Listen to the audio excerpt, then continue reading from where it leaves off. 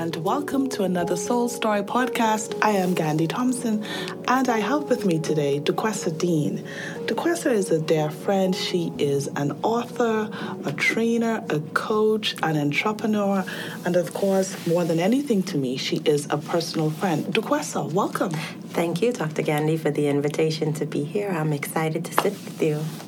Duquesa, I've been waiting for this conversation. You know, I've started this podcast a while back and I couldn't find the right topic. But as we prepare for 2023, I was like, Duquesa D is the perfect person to have in the chair with me today.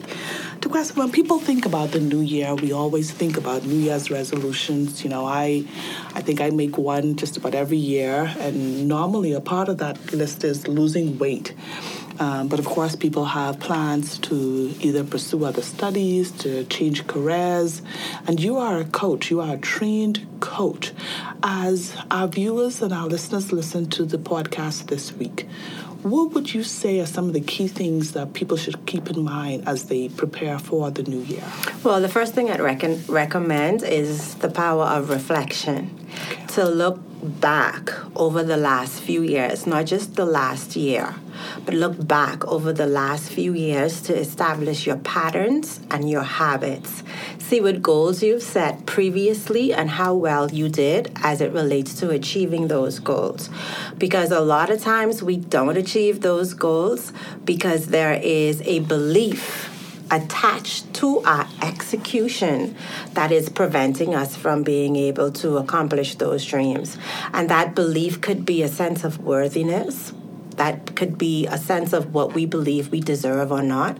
It could be rooted in some childhood trauma. And so my recommendation is always to do a diagnostic because we can't find the cure unless we diagnose. And the power of reflection allows us to do that diagnostic. So that's the first thing I would recommend. The second thing I would recommend is that people expand their visions. Like we were promised 70, and by reason of strength, longer. And many people are living to those ripe ages. And so if we have 60, 70 years of life, why are we only building dreams out for 1 year? Our dreams should be larger than that. Our goals should be 5, 10, even 20 years out. Because when we expand our dream, then our individual years, the goals that we have individual year 23, 24, are now all tying back into that overall 20-year goal. So it is a journey to get to where we want to go. However, the goals have to be rooted in something. So let me see if I could simplify that, Dr. Ghandi. We were born and then we die. In between that, we have a dash. So what do you want that dash to represent? 1. And 2, how do you want to live that dash? Wow. And then our goals should be connected to that. The third and final thing that I would recommend, because I know you did ask for 3 and I don't want to run out. So the third and final thing that I would recommend is to give yourself grace. Understand that life has no manual. There's no manual. We are often our hardest critics. We sit in the mirror and we talk about pulling ourselves, just apart because we didn't do things that we mentally thought we would or executed the way that we had envisioned. But my recommendation is to give yourself grace to fall and to stand up with the lesson, to fall again and to stand up with more lessons, but just keep moving forward, understanding that there are seasons in life and we have mountaintop experiences and we have valley experiences, and the valley experiences are designed to help us find the things in and about us that we need to change so that we can get up with the lesson and be more powerful in our execution. Duquesa, you talked about reflection, the power of reflection. And, so many times when we go back into the past and see how we have failed, for instance, if you go back and you notice in 2018, this was a goal. In 2019, this was a goal. This same goal comes up now. It's 2021 and 2022, and we're looking forward to 2023. And you're thinking, where have I gone wrong? And let's just say, in sitting in that period of reflection, you get deflated. What would you say to somebody who feels stuck? Like, if the past has showed me this, that I'm consistent at failing at this, how do I motivate myself to move forward? And I love that question, Dr. Ghandi, because what's required is for us to understand that doing the same thing over and over and over again is going to yield us the exact same result. So if for 3 years you've been working on one goal and it's not been as successful as you'd like it to be, how can you tweak that goal now? Because you can't do the same thing that you've been doing or you'll get the same result. And a lot of our inaction is rooted in a belief. What are you believing? Do you believe you're worthy of losing weight? Do you believe that you can carve out the time necessary to meal prep? Do you believe that your needs are just as important as somebody else's needs? Because sometimes we put other people's needs ahead of ours.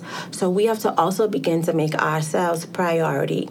So look at the lesson from the perspective of how can I do better versus why haven't I been doing good? And it's about a mindset shift. Okay, I haven't been able to do this for 3 years. I recognize that, and I feel badly about that. Now I want to empower myself to do it better. How can I do that? Are you breaking your goals down micro enough? Because a lot of times we're executing goals and they're just too big. So we're unable to accomplish them. But if we have those goals, like I just spoke about this the other night, I want to lose 20 pounds in 2023. But in 2022, I wanted to lose 20 pounds and I wanted to do it in 3 months. And I believe I set myself up for failure. So in 2023, I'm now saying I want to lose 2 pounds a month for 12 months. And at the end of 2024, I should meet that goal because losing 2 pounds is so much easier than losing 5 pounds in a given month. So how can you now break the goal down and adjust the timeline, make it more flexible? And what sort of support will you need? The other thing that keeps us from accomplishing our goals is that we're running and doing it solo. We need support. Who can support you? Do you need a chef, a nutritionist? Do you need an accountability partner, an exercise partner? What do you need? Who are the key members that you need to add to your team to help you accomplish this goal? It's not about doing it alone. We fail a lot because we execute in isolation, and isolation will lead to depression. So you want to gather community around you. Wow, there's so much nuggets that you're sharing with us today. As you talked about support system, one of the things that I've struggled with as a woman is realizing that while there are times that I need support, but I also see so many of my friends also needing support. And I think that's sometimes something that we do. We said, oh, this person is busy as well. This person has this on their plate as well. And so you're right, we do live in isolation. But I thought hearing you share that, maybe we can open ourselves even more and say, hey, I'm struggling with this. And maybe you may have a friend who's already meal prepping and they're just adding one more plate to that meal prep. So that's very good advice. You talked about enlarging our vision. Proverbs 29:18 says, where there is no vision, the people perish. I was one of those persons who always thought I would die young, right? So I'd be honest with you, just a few nights ago in reflection, I was like, boy, if someone had told me that I would live to this age, I would think they were lying. And I think so many times people don't plan because of childhood fears, because of barriers that they put before them that don't even really exist. How do we navigate seeing ourselves, seeing our potential, having the capacity to see beyond a year, to see beyond 2 years? Well, I want to give you a short story about that. Many years ago, I worked in the banking industry. And I reported to a woman manager, and she saw so many great qualities in me that I didn't see in myself. And I often wondered, who's this person that she's talking about? People see in us what we don't see in ourselves. And so my recommendation to a person struggling with vision like that is to get a piece of paper and write down every single lie that you tell yourself. Wow. Are you telling yourself that you're not beautiful, you're not smart, you don't have the capability? I want you to write every single lie down, and then I want you to grab the Bible, and for every lie that you've written on that paper, go and find what God's word says about that. You are fearfully and wonderfully made. And so looking at And not only just what the Bible says, but also looking at what you've already proven to yourself. So you have the lie, you have what the Bible says about how you should live, and now you have your own proof based on how you've lived over the last few years that you can use to confront that lie. Yes. So let's just say the lie is that you're not deserving of a good job. Well, we're here to live abundantly, and to do that, it means that we have to fund ourselves. And so you are deserving of that through the promises of God. And now, haven't you been on a job 3, 4, 5 years, and it shows that you have the capability of working. So now the next step may be, how do I up-level my skills so that I can get a better job? Because you've already shown the lie that it's a lie by proving that you're working. So write out every lie that you tell yourself, and then confront that lie with what you know God has promised you, then what you've already proven yourself. And finally, I want to recommend that you get to the root of every lie. At the root of every lie is a belief that's been instilled in you.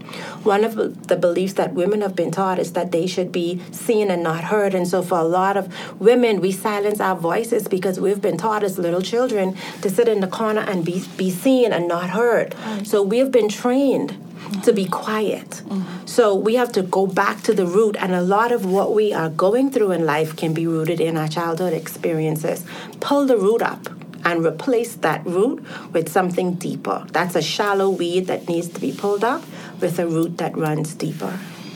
That's so good. And as you were speaking, I was reminded of Philippians 4:13, which says that I can do all things through Christ, which strengthens me. You gave us a final point, and that third point was to be gracious to ourselves, to be kind to ourselves. Listen, so many times we're so used to being critical to others without realizing that that's really a reflection of how critical or how much we critique ourselves. Yeah. Loving ourselves as we have evolved over the years.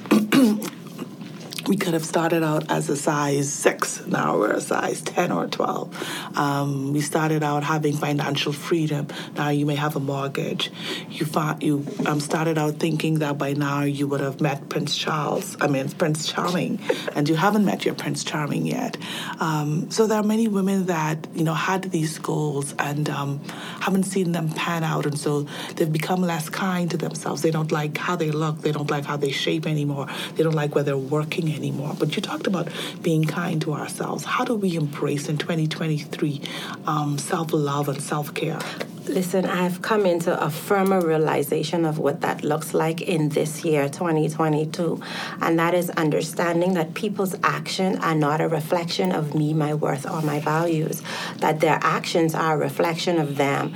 And a lot of times we sit smaller and we allow people to whittle away at our beliefs and at us based on what they do, because if someone is unfaithful, we question, what did we do? If someone is not honest with us, we question, what did we do to cause this to happen? So my suggestion to that woman or that man would be to understand who you really are. Once you know what your core values are and somebody acts out of alignment with that, you have to recognize that that is their behavior and it isn't a stamp of you or your worth. It is who they are. And I had to really learn that this year in particular, and that we can extend love to other people in imperfection. Once we understand that that is their issue and we can choose to help them with that issue, or we can choose to just walk away from that. We have to identify toxicness in our lives and determine if we want to stay with toxic environments or if we want to help shift that environment into something more positive. Again, recognizing that it is a process. Self-love really begins with knowing who we are, and making sure that we understand who we are rooted in. And that doesn't change based on any experience outside of us. It is all about what we believe we are, what our core values are. Yeah, I agree with that. I think knowing who we are and knowing whose we are or who we are rooted in is important. Jeremiah 29:11 reminds us that, "For I know the plans I have for you, declares the Lord, plans to prosper you and not to harm you, plans to give you hope and a future." And as I said with those three nuggets you gave us, reflection, enlarging our capacity or enlarging our vision, and finally giving ourselves grace. I can see a resemblance in all of this, a reflection of all of this coming back to me when I read Jeremiah 29, because I am a child of the Lord. I am a child of the King who has good plans for me. And so because of that, doesn't matter what happened in the past, you talked about reframing and reshaping my mindset to move forward. And you talked about how that he talks about he has plans for us. Yes. And so I could align my plans for the future with his plans. And I could be gracious to myself. I don't have to lose hope. Yes. I can look back and say, hey, you know what?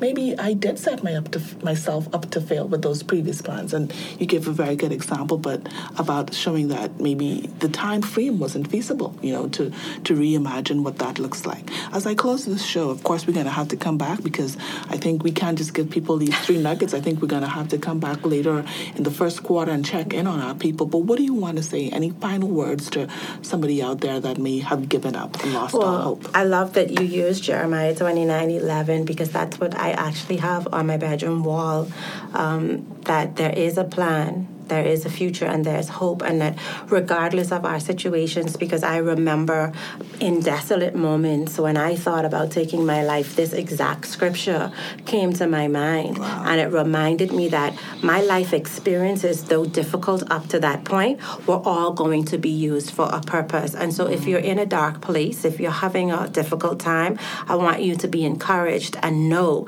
that there could still be a bright future, and the pain that you're experiencing can actually be the pathway that takes you to the happiness that you can experience in the future if you learn what to do with the lessons that the pain is providing.